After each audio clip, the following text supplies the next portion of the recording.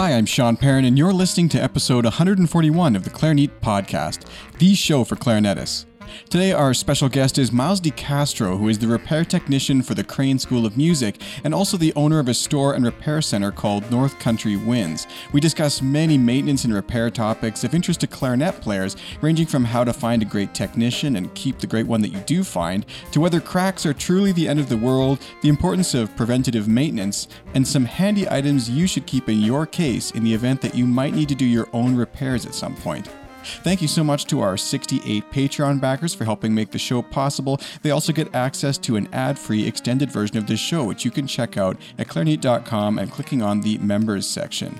Also, thank you, of course, to our sponsors. Encoda is a new app that lets you stream, practice, and perform tens of thousands of sheet music scores. It's kind of like Netflix or Spotify, but for sheet music. Get a free trial today. Just search for Encoda on your device's app store. That's Nkoda. Imagine a reed that offers complex performance and sound, but is washable, recyclable, consistent, doesn't require moistening, and lasts for months instead of days. It's all possible with Leger Reeds, the world's leading synthetic reed brand, made right here in Canada. Leger reeds are used exclusively by some of the world's greatest clarinetists, including Eddie Daniels, Corrado Giuffretti, David Schifrin, and many others. And now, it's your turn. Experience Leger reeds at your local music store or by heading to leger.com. That's Legere.com. Take your playing to the next level with Bakun Musical Services. With 14-day trials, free shipping on eligible orders, and expert advice, you can be sure you're making the best choice for your musical needs. For Canadian customers, be sure to check out the new store that allows you to pay in Canadian dollars, and for everyone listening, I've got a special coupon for you. You can save 10% on your next barrel, bell, accessory, or even now clarinet purchase at bakunmusical.com. Just use code CLARINET at checkout as a thank you for listening. Again, that's code CLARINET at bakunmusical.com. Welcome back to the Clarinet Podcast. I'm here today with Miles DeCastro, straight from Potsdam, New York, and he is not only the repair technician for the Crane School of Music, but he's also the owner of North Country Winds. Thank you so much for coming on the show, Miles. John, thanks for having me. I absolutely love the show. I listen to it all the time, and it's great to be on. Miles, I'm so looking forward to talking to you today because I think that many of the things you can bring to the table are super important for clarinetists. But let's start just with a little bit more about you, and I want to get to know you as a musician a little bit, and how did you get into instrument repair as a focus? Like so many technicians, I'd say a good 75% of professional repair technicians, it's not my first career. I feel like it's just one of those things, nobody finds it as a first career, and I'm no exception to that. I started out wanting to be a music educator. Went to college for that. Primary instrument saxophone. It's like my secret shame, I didn't start out as clarinetist. I taught for a year. Really horrible school district. Dangerous, no funding. This wasn't a good situation. So I just knew I wasn't going back there. I wasn't sure I was done with teaching altogether, but I knew I wasn't going back to that same school district. So I just worked in a music store that I saw had an opening. And that's where I really found out, oh, hey, it turns out that I actually love the industry side of things. I'll always have a passion for music education, of course, but I was really surprised to see how interesting I thought that the music industry was. So I ended up deciding that I'd love to learn about repair. So I actually went to repair school in Renton, Washington, very close to Seattle. And I really knew that solidified that was a career for me for sure. So I worked in a shop in Reno for a few years. Then I worked in a shop near San Francisco for about 4.5 years. And now I've been in Potsdam for a little over 4 years. And through all that, somehow I always say, people ask how I started specializing in clarinet repair. And I tell them, I didn't pick the clarinet picked me. I jokingly say I blame Steve Sanchez in the San Francisco area, a great player in that area, who came in for some repairs. He was a big fan of what I did, and he was so nice to tell other people, and that just really got the ball rolling. And then people just kept coming to me for clarinet repairs. I developed a great relationship with Bakun, and it just really kind of snowballed from there. And I love it. I absolutely love working on clarinets. I like working on everything, but I really love specializing in clarinets. Well, we have to stop the interview because if you've played saxophone, you can't be on the podcast. No, I'm just kidding. That's right. I figured. I almost didn't even say it. I wouldn't blame it. No, I actually played a bit of sax too, so it's all good. Oh, nice. Yeah, I have a clarinet in my hands 10 times more often than I do a saxophone. Good. Now we can proceed. I'm just kidding. I love the fact that you took kind of a negative situation and instead of settling into it, you chose to kind of take that as a sign. And I'm a big believer in this, that it's as important to find what you don't want to do as it is to find what you do want to do. But I think that also has to do a bit with people's temperament. So do you think that kind of just the way that you are, you're always pursuing what's best for you and what you want, or you were pushed in the direction, or? Yeah, I think that kind of describes me to a T. That I don't like to settle. Don't want to, just like musicians wouldn't want to accept a so-so performance or so-so practice routine. They want to get better at all these things. I don't want to accept that from where I'm at in life or at my repair level. I want to keep getting better and better and better. If I'm in a situation where there's just not the resources to help a lot of people, and there's an opportunity where I can help more people and help more musicians, then I'm probably going to go for it. So I feel like that's all kind of what, in sort of a meandering path led me to Potsdam. Love that. So I was going to start with some of the repair stuff, but I think I'd actually rather start with, how does someone find a good technician like you then? Someone who's passionate and, does a good job. And when they do find someone like that, how can they foster that relationship and make sure that it works for both parties? Yeah, absolutely. I always encourage musicians, especially high-level ones, to talk to their colleagues. So many musicians are always playing with other really good musicians, or musicians maybe even better than them, people who have to rely on their instrument 100% to make 100% of their income. See where they're going if you have people like that in your area. Something else, if you're like really, really lost and don't know where to go, there's an organization called NAPBERT, National Association of Professional Band Instrument Repair Technicians. You can see who's in the organization. There's a misconception that NAPBERT does some sort of certification. They don't. Anybody who pays their dues can be a NAPBERT member, but at least it kind of tells you that these people are into it. They're constantly, trying to seek out continuing education and go to conferences and find the latest tools and techniques and things like that.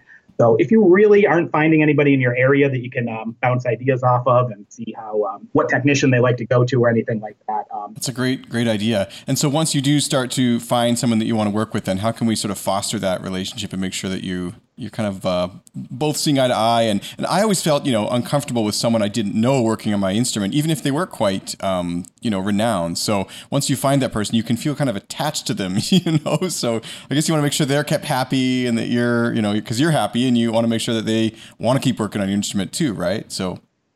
Yeah, absolutely. I usually say treat it kind of like a rehearsal or maybe even a gig.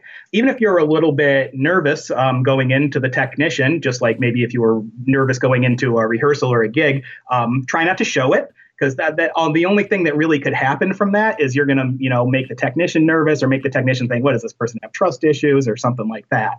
Of course, it's a very natural response when you have something that you've poured your life into, and this is your tools for making your living, and you're putting it in the hands of somebody else.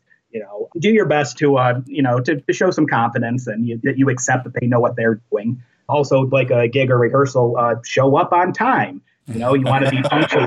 Be amazed at how many people think that's not an important thing. I would jokingly call it California Standard Time when I was near San Francisco, and hardly anybody would show up to their appointment on time, and they'd be flabbergasted that I was on to the next appointment when they showed up.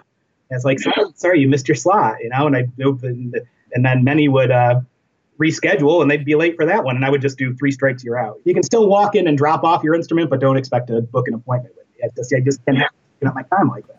That's such good advice. And, so what if you do, like if you move or if you want to keep using someone who's in a different state or province and you need to start shipping your instrument? Do you have any advice for, like, should you maintain that relationship, trying to find a new relationship, or do you have advice for shipping your instrument and making sure it stays safe in that regard? Oh, yeah, that's a great question. Shipping has improved so much from even a few years ago, how with the big companies, you can track exactly where your instrument is at all the time. I get stuff from literally all over the continent, from UPS and FedEx, and I have not had one issue in my 4 years of running North Country Winds with any kind of damage whatsoever, as long as people follow instructions. Had one person who had damage, very minimal damage, just a couple keys got bent, and he didn't follow the instructions. So I'd say ship the instrument in the case, well packaged in a good sturdy box, and use one of the big companies like UPS or FedEx. Don't use the postal service. In the United States anyway, it might be better with Canada Post. Everybody who's followed those instructions, we haven't had one issue with a damaged instrument. Interesting. And what about heat or cold issues? I mean, for example, in Canada here, there's times when it's minus 30, and I know in the States, customers are telling me, they're uncomfortable sending their instrument in the heat, but is it really an issue or only an issue the sudden change? That's exactly what I was going to say. The sudden change, that's the big thing that gets you. If the instrument isn't getting played in those temperatures, there's a very, very minimal chance that anything really as bad is going to happen. Of course, it would be ideal to keep the instrument consistent, a nice room temperature, a nice 50% humidity all the time. If you're shipping the instrument, that's not going to happen. As long as the instrument's not going to get played during that time, which it's not, it's in a box somewhere, the chances are very, very low that anything's going to happen. I have never seen anything happen. We get negative 20 Fahrenheit a few times a year here. I have never seen any issues with instruments being out in the temperatures like that. I do recommend usually just like slightly expedited shipping. If you can bump it up to 2 or 3 day, make sure you're not shipping over a weekend or a holiday or anything like that. Just less days that the instrument on the road. But yeah, that'd be my advice. But I'd say really don't fear it. If you're really comfortable with a technician, we know how hard those relationships can be to establish. I would say stick with it and don't be afraid to ship it if you need to. And what about, you mentioned keeping it around 50% humidity. We'll talk about that a little bit more later, but do these Boveda packs or Boveda packs suffice for that to keep the case in a good state, or what would you recommend?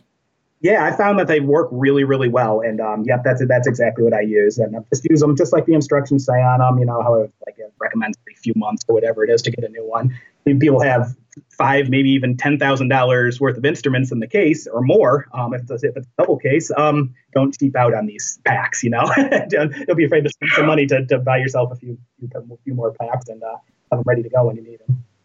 In regards to receiving the instrument back, then you mentioned that with sudden temperature changes, it's a problem. So let's say it's really cold outside and I get my clarinet back. It's been on the road for 2 or 3 days. What is a time that I should wait to let it adjust in that period? I would say absolutely give it a few hours and just kind of feel it for when it's up to room temperature. I know you finally get your baby back and the first thing you want to do is play it. Try to resist the temptation to maybe even go to the store or knock out a few emails or something if you absolutely have to, just to keep yourself away from it. I'd say give it a few hours and just see what it's like and then go through your normal routine. I recommend, putting the barrel and upper joint under the armpit while you're getting your reed ready just to kind of warm up the outside because you're about to rapidly be warming up the inside. So make sure that's one time that you really don't want to neglect that whole routine. All right, well, let's dive into some of the big questions here about clarinet repair because there are many, and I know that people also are always debating these kind of things. It's one of the funny things about the world of clarinet and music in general, I guess, is some of these things kind of become a bit of a mythology about them or something, and people become very opinionated one way or the other. So let's start with the big one, the elephant in everyone's clarinet room, cracking. So how do we prevent it? How do we, treat the wood? Everything to do with cracking. And if it does crack, how can we fix it? And is it the end of our instrument, the world, life? Yeah, it may seem that way to some, but trust me, it is not. It is not. To give yourself the best chance of preventing it, just like we were talking about, it's those sudden things that you've got to watch out for. Do your best to keep it at consistent room temperature, as close to 50% humidity as you can. When you start playing it, the crack is usually caused by the big change. You're heating up the inside quicker than you're heating up the outside. Putting more moisture into the inside than is on the outside because you're blowing in. That's how we play this. So warm up the outside a bit. I like to tell people while they're getting their reed on their mouthpiece, put the barrel on the top joint and then kind of put that section of the instrument under their armpit and just kind of rest there. That's going to give yourself the best chance of the wood not cracking. But sometimes wood just wants to crack, and that's just what wood is like. If you really think about how we're making these things out of wood, and then what we do to them, we do virtually the worst thing you could possibly do to them. We immediately change we put a hole in it. That doesn't want to be there. The thing wants to be a tree. It doesn't want to be a clarinet. So it doesn't want this hole in it. It doesn't want this different moisture on the inside than the outside. It doesn't want a different temperature on the inside than the outside. Just gradually introducing the moisture and heat as best you can is always a good idea. If it does crack, take a couple deep breaths. I know that can be almost a traumatic thing to see. Trust me, if you send it to a good technician, it will be playing just as well as before it cracked, and it'll be about 95% invisible or so if the instrument gets pinned. I like to use carbon fiber pins when repairing cracks, almost always, depending on where the crack is. If the crack is in one of the normal locations, the top of the upper joint, I will almost always go carbon fiber pins.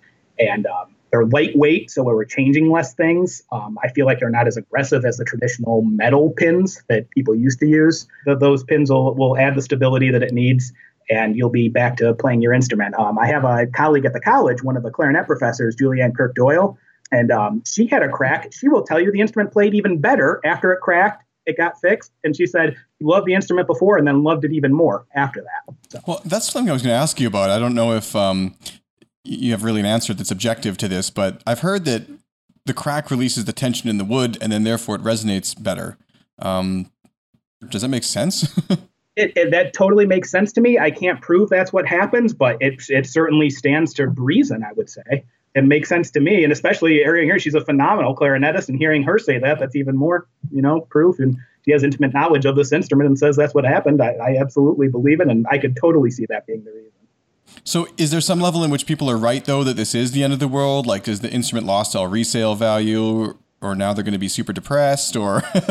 It definitely lost a lot of resale value, but that's just how the market is and how people are. They don't want to buy one that's been cracked when that can be a tremendous value. If you've got a student who's short on dough, you can find a used high quality instrument in good condition and it's cracked. That's going to drive the price way down, but that's going to create a huge value for the student. And that might be a wonderful instrument for a student who couldn't otherwise afford, an R13 or whatever, whatever their first professional instrument is going to be.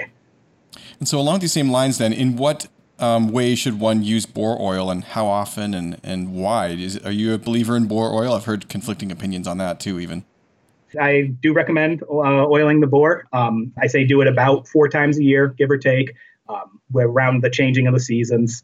Just a little bit on your clarinet swab. I usually recommend people have a special swab just for oiling the bore, separate from their daily swabbing swab. Just a few drops of that, run it through the bore a few times, kind of hold it up to the light and make sure you've covered all of the wood inside the bore of the instrument. I usually on Bakkun's website, they have a great routine for doing it. I usually just direct people there and say, just follow this, no matter what kind of clarinet you have. This is the best routine for doing it. Big question is, does it prevent cracks? There have been a lot of studies where people will try to see how far into the wood they can get the oil to penetrate, either by leaving like a scrap body submerged for months and months, or putting it under pressure somehow. And basically all of them have found that the wood clarinets are made out of is so dense the oil barely penetrates. So I think oiling does a lot of good stuff, but I have no idea whether it prevents cracks or not. And I have no idea. I bet nobody actually knows. A lot of people have theories on it. I do think it is good for the instrument, though, because it maintains the consistency inside the bore of the instrument. And it's also going to give a nice surface for water and everything else to just run out and not be hung up in the bore of the instrument. Well, and that's what Maury told me that kind of was interesting, is that the point of the bore oil, instead of seasoning the wood, and I don't want to quote him here, maybe I'm misquoting, but instead of seasoning the wood, it's more to allow the moisture to escape, because the oil, of course, doesn't want to mix with the water, and then the water wants to get out. So you can tell it's actually time to oil your clarinet if you start getting those bubbles in your keys, because that means the water is not escaping as it should be down the bore. Yeah, absolutely. Fully agree with that. So let's talk about another issue then. I mean, that's all, the wood part of the instrument, but what about the keys? A lot of people get kind of a reaction on the keys, or the keys start to deteriorate. And this, of course, affects the look of the instrument, which also, to me, like I guess maybe I'm kind of shallow, but to me, it's important it stays looking good as long as possible. So how can we take better care of our keys and different materials and just everything to do with keys now? Pick your brain in all the best ways. Yeah, absolutely. Everybody's different, so everybody's going to wear through the keys at a different rate. My wife used to play clarinet. Well, actually, she just picked up her clarinet again, so she's been playing it a bit. She goes through the keys quicker than maybe anybody else I've ever met. I actually, when she was getting ready to take up her clarinet again, I actually sent all her keys off to get replated when I was, because these look terrible. They'll work just fine, but they look terrible. So everybody's different. If you have more acidic chemical makeup, then you're going to go through it fast. No matter what your chemical makeup is, it will help just wipe down those keys real quick with a soft cloth. I like microfiber for it, but just any plain untreated cloth to get any bits of oil that you can possibly get off of it after you've been touching it with your skin. Whether those keys are going to wear out in 10 years normally or 100 years, you're going to lengthen that amount of time. So Yeah, a little bit of extra protection for yourself on the key finish. But yeah, I totally agree. When possible, it should look as good as it sounds. Yeah, because I think that for some people, I found nickel. I go straight through nickel. And I don't know what it is, but within a couple of years, if I have a nickel clarinet, you can already start to see the copper below, and then it's just stripped down to the bare brass or whatever it is. But if I use silver, I've never had that problem ever. And it's super weird. And now I have gold, so I'll have to see how that holds up with my biology. That's a great point too. Some people might react worse with silver. Some people might react worse with nickel. Yep. Just everybody's chemical makeup's a bit different like that. Totally. And so we talk a lot about, maintaining the keys and the wood. What are some other elements? Of course, there's much more than that, but what are the next kind of starting points for someone to consider, such as springs, pads, all that kind of stuff? Where should we next be directing our conversation here? Kind of treat your trip to the repair shop like you're supposed to for yourself going to the doctor. You should be going about once a year, whether you're sick or not. So your clarinet, even if you perceive your clarinet is playing wonderfully, I would still say go in once a year. Chances are there's not going to be a problem that pops up all at once. If you lose 0.01% of its functionality per day, you're not going to notice that from day to day. But after a year or longer, your instrument will be leaking and you'll be kind of surprised, like, oh, it's leaking? Really? Oh, yeah. And then once it gets fixed, it's, like, oh, yeah, I remember when this was easier to play. That's right. So I would say one of the best things you can do is just get a checkup once a year. Your technician might look at it for 2 minutes and say, you're good to go. And okay, then you're done. I would recommend getting a full clean oil and adjust every couple years. I know some people take their own clarinets apart. That can really lengthen the time between professional clean oil adjusts, or COAs, as they're commonly called. But I would recommend getting that done every 2 or 3 years on a professional instrument, where the instrument is completely stripped down. Wood body is probably ultrasonically cleaned. I'm a big fan of ultrasonics for cleaning. It does a really thorough job, and you should see the liquid after a clarinet that looks pretty clean, how dark that turns with all the grime that comes off of it. So get that done every few years. And just like the doctor, if you're getting sick, don't wait for that yearly checkup. Go see a doctor. If your instrument isn't feeling right, go see your instrument doctor. Go see your technician. Get in there as soon as you can to get that fixed. There's no reason you should suffer with an instrument that's performing less than what it should. Little things you can do on your own. You use plenty of cork grease if it needs cork grease. Don't go cramming the joints together. A mascara brush to clean out your open tone holes. That can provide so many benefits. You should see the instruments I get. Almost every single one has buildup in the tone holes. This starts to affect the pitch, of course, right? Exactly. You've got a smaller tone hole than it was supposed to be. Just an incredible amount. I mean, and how often do you really look in there if you're not thinking about it? Of course, you're not going to be like staring down there, but just something to get out that grime. You don't have to do it super often. It probably takes 10 seconds once a month, and you'll keep them nice and clean. Yeah, exactly. That can, in addition to it being unsanitary, you're affecting the tone hole. That's going to affect pitch and response, and even affect your timbre. So you mentioned every couple of years for a full overhaul, but if you're an active professional player, is it kind of like more a car where they say to do it every 5,000 miles or by July 31st or whichever comes first? Yeah, if you're a working professional, at least once a year, I would say. You might want to go in every 6 months. And even if you're playing it, you're playing gigs every single day, you should be able to go about once a year, typically. But maybe do get it checked up at 6 months. If you have a week off from your show or something like that, your technician will, if there's nothing wrong, a good technician will say, hey, there's nothing wrong. Come back in 6 months. We'll get it taken care of then. Yeah, if you're working all the time, you really got to schedule those things in or have a very, very suitable backup set of clarinets. And I don't want to reduce the amount of work that, qualified technicians like yourself get, but there are many instances where a person might benefit from knowing more about repair than they do, or even you're stuck in a situation where you can't get to a repair person. So in these instances, what do you think that a exploratory clarinetist or someone who's willing to learn or should learn, what should they do? Should they read a certain book? Should they get some mentoring from someone like you? Is that something that really even happens, or what should we do to better our knowledge? It's so tough because it's such a hands-on skill to learn. So it's really, really tough to get that knowledge, just the little bits and pieces. I would say every clarinet conference or festival you go to, try to seek out a repair clinic. There's almost always one. I do my best when I do these things to cram in as much knowledge, kind of save the day type of tips and tricks that I possibly can. That's usually the best way because at least you can see up close and personal what's being done to hopefully a demo instrument and something like that. Beyond that, it's tough. I wish it was easier to get repair training. There's a few videos on the internet, but you really got to take those with a grain of salt as to, what if the person who's showing you this stuff doesn't actually know what they're doing? That can be really tough. I feel like people, like when they see something on the internet like that, kind of throwing it back to what we were talking about earlier, they vet the tech 10 times less when they watch a video online than when they actually go to a person for some reason. But they'll almost like take it with like the person that they see online. They'll rank them just as highly as the technician they go to. And that can be tough. Who knows where this person, anybody can make a video online. Be able to, know basically how springs work. Sometimes just popping a spring back into its cradle can be all it takes. Order yourself a spring hook from musicmedic.com or one of the other suppliers, or even just carry an old crochet hook around and know what side of the key that spring is supposed to be on, and know when you're not touching that key, is that key supposed to be sprung down or sprung up?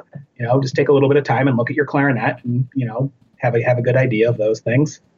Well, this was actually my next question then. So if we want to bring stuff with us just to have in an emergency, like what are the top 5 or 6 things everyone should have in their case to do some of their own repairs, but also to quickly, replace a pad or anything like this? Nice. Oh, yeah, that's a great question. Yeah, spring hook for sure. There's 2 types of glue used for very different types of things. For if a pad falls out and you've got no other choice but to try to put that pad back in yourself, you want to get amber melt pellets from a company called JL Smith. Their website's jlsmithco.com. Very easy to heat up these pellets and put the pad back in. That's going to give yourself the best chance of successfully doing that. Now, if you have a key cork or a key felt fall off, you want something called super glue gel. Now, super glue, emphasis on the gel part, not regular old super glue that's water thin and is going to get all over the place and you accidentally glue yourself to the clarinet or something like that. Forget about regular super glue. This is super glue gel. But just about any hardware store, or I've even seen it in the grocery stores around here. I would think it's the same for Canada. A company called Loctite makes it. They make all kinds of adhesives. So super glue gel, absolutely, just to stick that key cork or key felt back on. I really like Teflon tape or PTFE tape or plumber's tape, people call it. That can be really good if your cork is just shrunk down too much and your joints are kind of wobbly and not sticking together as well as they should if it's really loose, especially if it's the bell, because any other joint, you're probably going to be able to catch it before it falls, but not the bell if that falls off the end of your instrument. So that can be nice to really build up the size of your cork a little bit and just get yourself a snugger fit on that.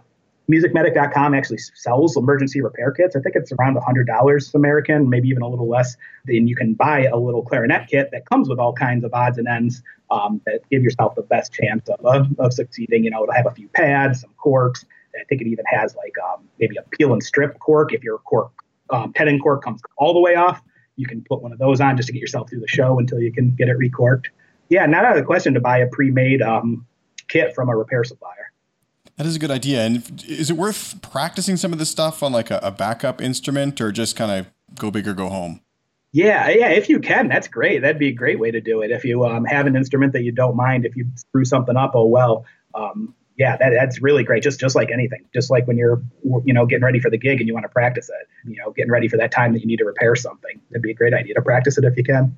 Well, because I think that's what a lot of people get caught up on is like, I'm comfortable going to a clinic with a kid and repairing his, pad or fixing a felt or whatever on his $300, half broken clarinet. But when I look at mine, I'm like, oh God, like I feel it's somehow sacred and it's got all this, top-notch work on it. I don't want to touch it, So I guess that's just something you have to get over. But it doesn't feel like an instrument I want to practice on. Let's put it that way. Yeah. Oh, yeah, absolutely. For that stuff, if you don't have anything to practice on, I would say don't practice on your own stuff. Because there's a good chance that you won't find yourself in the situation, or a situation where you can't at least borrow a friend's clarinet or something like that. You don't actually have to go through with the emergency repair.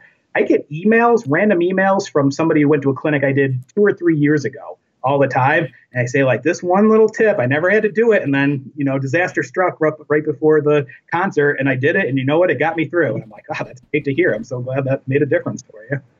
Well, and do you think that this should be more incorporated into music education? Like, I remember I was teaching one summer at, it was called the Air Cadet program. They had a music thing in a military camp here in Canada, long story short. But part of their education at each level was a maintenance requirement. And at first I was like, oh, this is kind of weird. But as I looked into it more, it was really cool because at the beginning, you basically just had to swab your clarinet. And if you couldn't pass your course if you broke your instrument either. So if you broke your instrument, you failed your maintenance requirement, which makes sense, you know. But by level 5 and 6, you were actually like called upon to, right there on the scene, they'd make you pop off a cork or a pad and you'd have to replace it and show that you're competent enough to do this. And the reasoning was, like, if you're out in the field or you're doing a parade or something with the military band, like, you got to just do this. You got to play. It's like fixing your gun if you're an infantry person, you know? And I always thought that was really smart, but I don't recall having to do that as part of my senior recital. It's like, here, bust off this pad and let's keep going. Yeah, that'd be really good if you could get through through your recital and have to do that. Man, that'd be great. Yeah, that's awesome that was a requirement. I do teach a couple courses at Crane, the Crane School of Music, on instrument repair. Music ed majors can take it as an elective, but I do get music business majors in there too, music performance even once in a while. And they all say how useful the class is and how it should be required. And I love when I get a student who is student taught and then they have to come back for one last semester of classes. And they take my class, they're like, oh, where was this when I was student teaching? I could have used this stuff a dozen times. So yeah, it's absolutely one of the most useful things. And, you know, of course, I'm biased because I have a passion for music instrument repair technology. So I'm going to think it's super useful. But it's so great when I hear the music majors tell me this, how useful they find this stuff and how this is one of the most useful courses they've ever taken. And yeah, unfortunately, it's like one of the first things that gets chopped all the time. I have heard that a long time ago it was required at Crane. Then they made it an elective. And then I asked about having it offered regularly during the semesters, which they weren't. And we were actually able to do that for a few semesters. And now with all the COVID cutbacks, it was one of the first things to get cut back. So it's not going to be available in the fall. I just, right before we started talking, I had a student email me saying he was disappointed that he wasn't going to be able to take it. He was really looking forward to the class. And I feel so bad for especially the seniors who just aren't going to be able to ever have that experience. They're so lucky to be able to go to a college that actually offers this course. And now, and then they can't take it. Well, you know, and it's interesting too, because even if you're listening to this and you're a band teacher or something, I think going to these kind of seminars, or you want to be an educator in the future, this will really allow you to budget for your program too, because if instead of mailing your instrument away every time you need a pad replaced, you can save up and get some more thorough maintenance done maybe once a year on the instrument and spend your budget more effectively, right? It's not really the best expense of your music budget to be sending your instruments away and maybe even mailing them away every time that they need a spring adjusted. You know, you'd rather get them in tip-top working order and make a bigger investment less often, perhaps, you know? Exactly. That's a great way to put it. If you can handle those little minor repairs and save up that money that you would have spent, and then you can get your bass clarinet overhauled, you know, every 5 or 10 years or something like that. I mean, that's a tremendous value for you and your program. You can really do a world of good, you know, those little things that you can take care of in the band room and then just save that money for the stuff that you need a full repair shop for and spend it to the professionals for that. So as a repair technician, I always like to ask this of people in this industry. I don't know why. I think it's because I once worked at a computer store and we would kind of develop these pet peeves about people who didn't maintain their computers in the right way. It's like, why are you eating, Doritos into your keyboard? No wonder that's stuck, right? So as a repair technician and someone who sees a lot of instruments, repairs to a high level, what are your kind of pet peeves that people do to their instruments? I mean, swab the darn thing and clean your swab once in a while. And, you know, every once in a while, you know what, treat yourself to a new swab. The swabs aren't very expensive, you know, but, you know, running this $17 piece of cloth through this $6,000 instrument, but you've been using the same one for 15 years. It's just like, that's just mind blowing. You know, you wouldn't put, you're probably not putting regular gasoline into like a nice sports car or something like that. You know, it's just like you've got this nice piece of equipment, you know, treat it well, get yourself a nice accessory to help take care of it. That the buildup in the tone holes thing for sure. And then just having a little bit of knowledge, which I'm not like frustrated with the player about it, just because like we were talking about, it's so difficult to get that knowledge, but you just get frustrated when it's something minor, like a springs off its cradle or something like that. And it's just, I wish there were more resources out there where this person just could have had this knowledge to take care of it themselves. I wouldn't be disappointed at all about losing the small amount of money that I charge on something like that. I would much rather have this musician have been able to keep playing their instrument, and then they can bring it to me when it really needs something done. Yeah, it helps you manage your time more effectively too if you're able to do the work that you're best at and kind of can bring the player's instrument to a new level instead of fixing these kind of micro problems that are so easily adjusted. What about, have you ever seen people attempting to do repairs they probably shouldn't have? Yeah, all the time. See plier marks on the keys. They think it's so simple. It's something got bent. Oh, all I have to do is bend it back. And for the most part, that's not inaccurate, actually. That is essentially what's going to be done to it. There's going to be a few more things to that, making sure the key height's still okay and the pad's still seating and all that good stuff. They might have it basically right, and then they just grab it with the absolute wrong tool. Pliers with serrated jaw, so they have like the teeth in them. And it's just like, you just marked up that key, and that key is marked up forever. There is nothing that can be done to, reasonably done to undo that.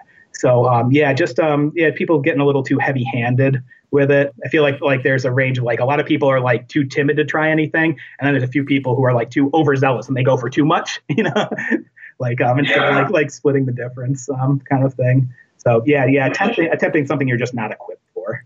Well, and you got to know your limits, right? But also, it reminds me of that. I wish I could remember exactly the story, but I think it was something to do with IBM computers. They hired some guy because they couldn't figure out something with their system, and the guy came in, and it was a really important system. I don't remember if it was military or a bomb or whatever, but it was like, if it was done wrong, lives were at stake, right? So they had this guy come in, and he basically just came in, went straight over, like pushed a button, and gave him the invoice, and it was for like a big amount of money, like let's say $20,000.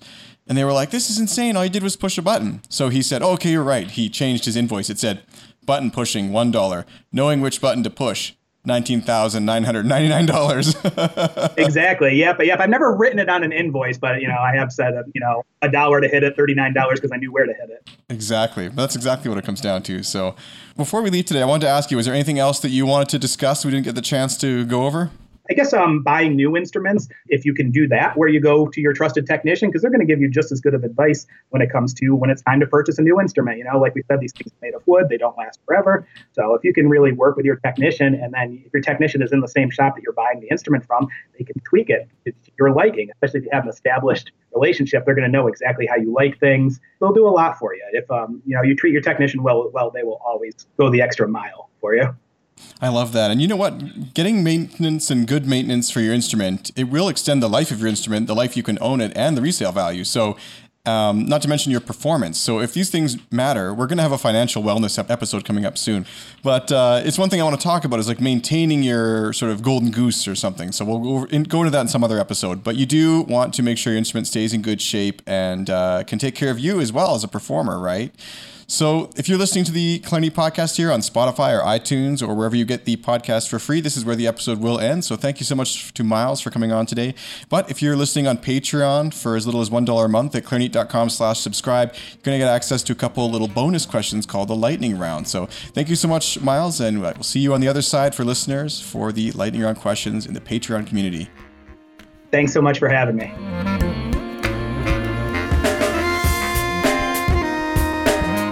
Thank you so much for listening to the Clarinet Podcast. If you'd like to send me a guest suggestion, have some feedback, or just want to say hi, you can contact me directly at feedback@clarinet.com.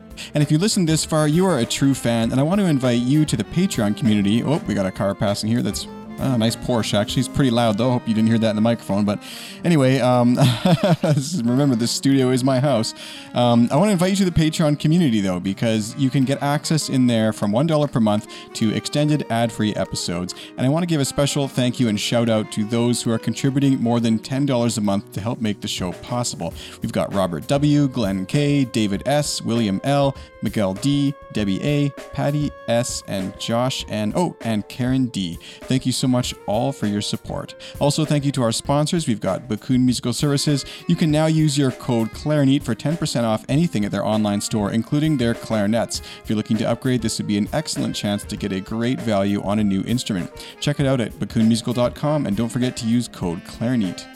We also have Leger Reed sponsoring the show, and you should check out their social media and website because they have a new reed case that's reusable and holds all of their reed sizes that will be coming with their products starting in October, I believe. And also in October, they're launching their new European signature bass clarinet reed, which has been a long time in the making and people have been waiting for a long time after the success of their original European signature reed, which many players, including myself, love to use.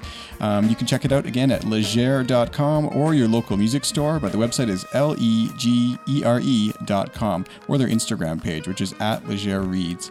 And last but not least, we have Encoda. It's an app kind of like Netflix or Spotify, but for sheet music, and you can get a free trial today at encoda.com. That's NKODA.com. Thank you so much for listening, and I look forward to seeing you next time on the Clarinet Podcast, the show for clarinetists.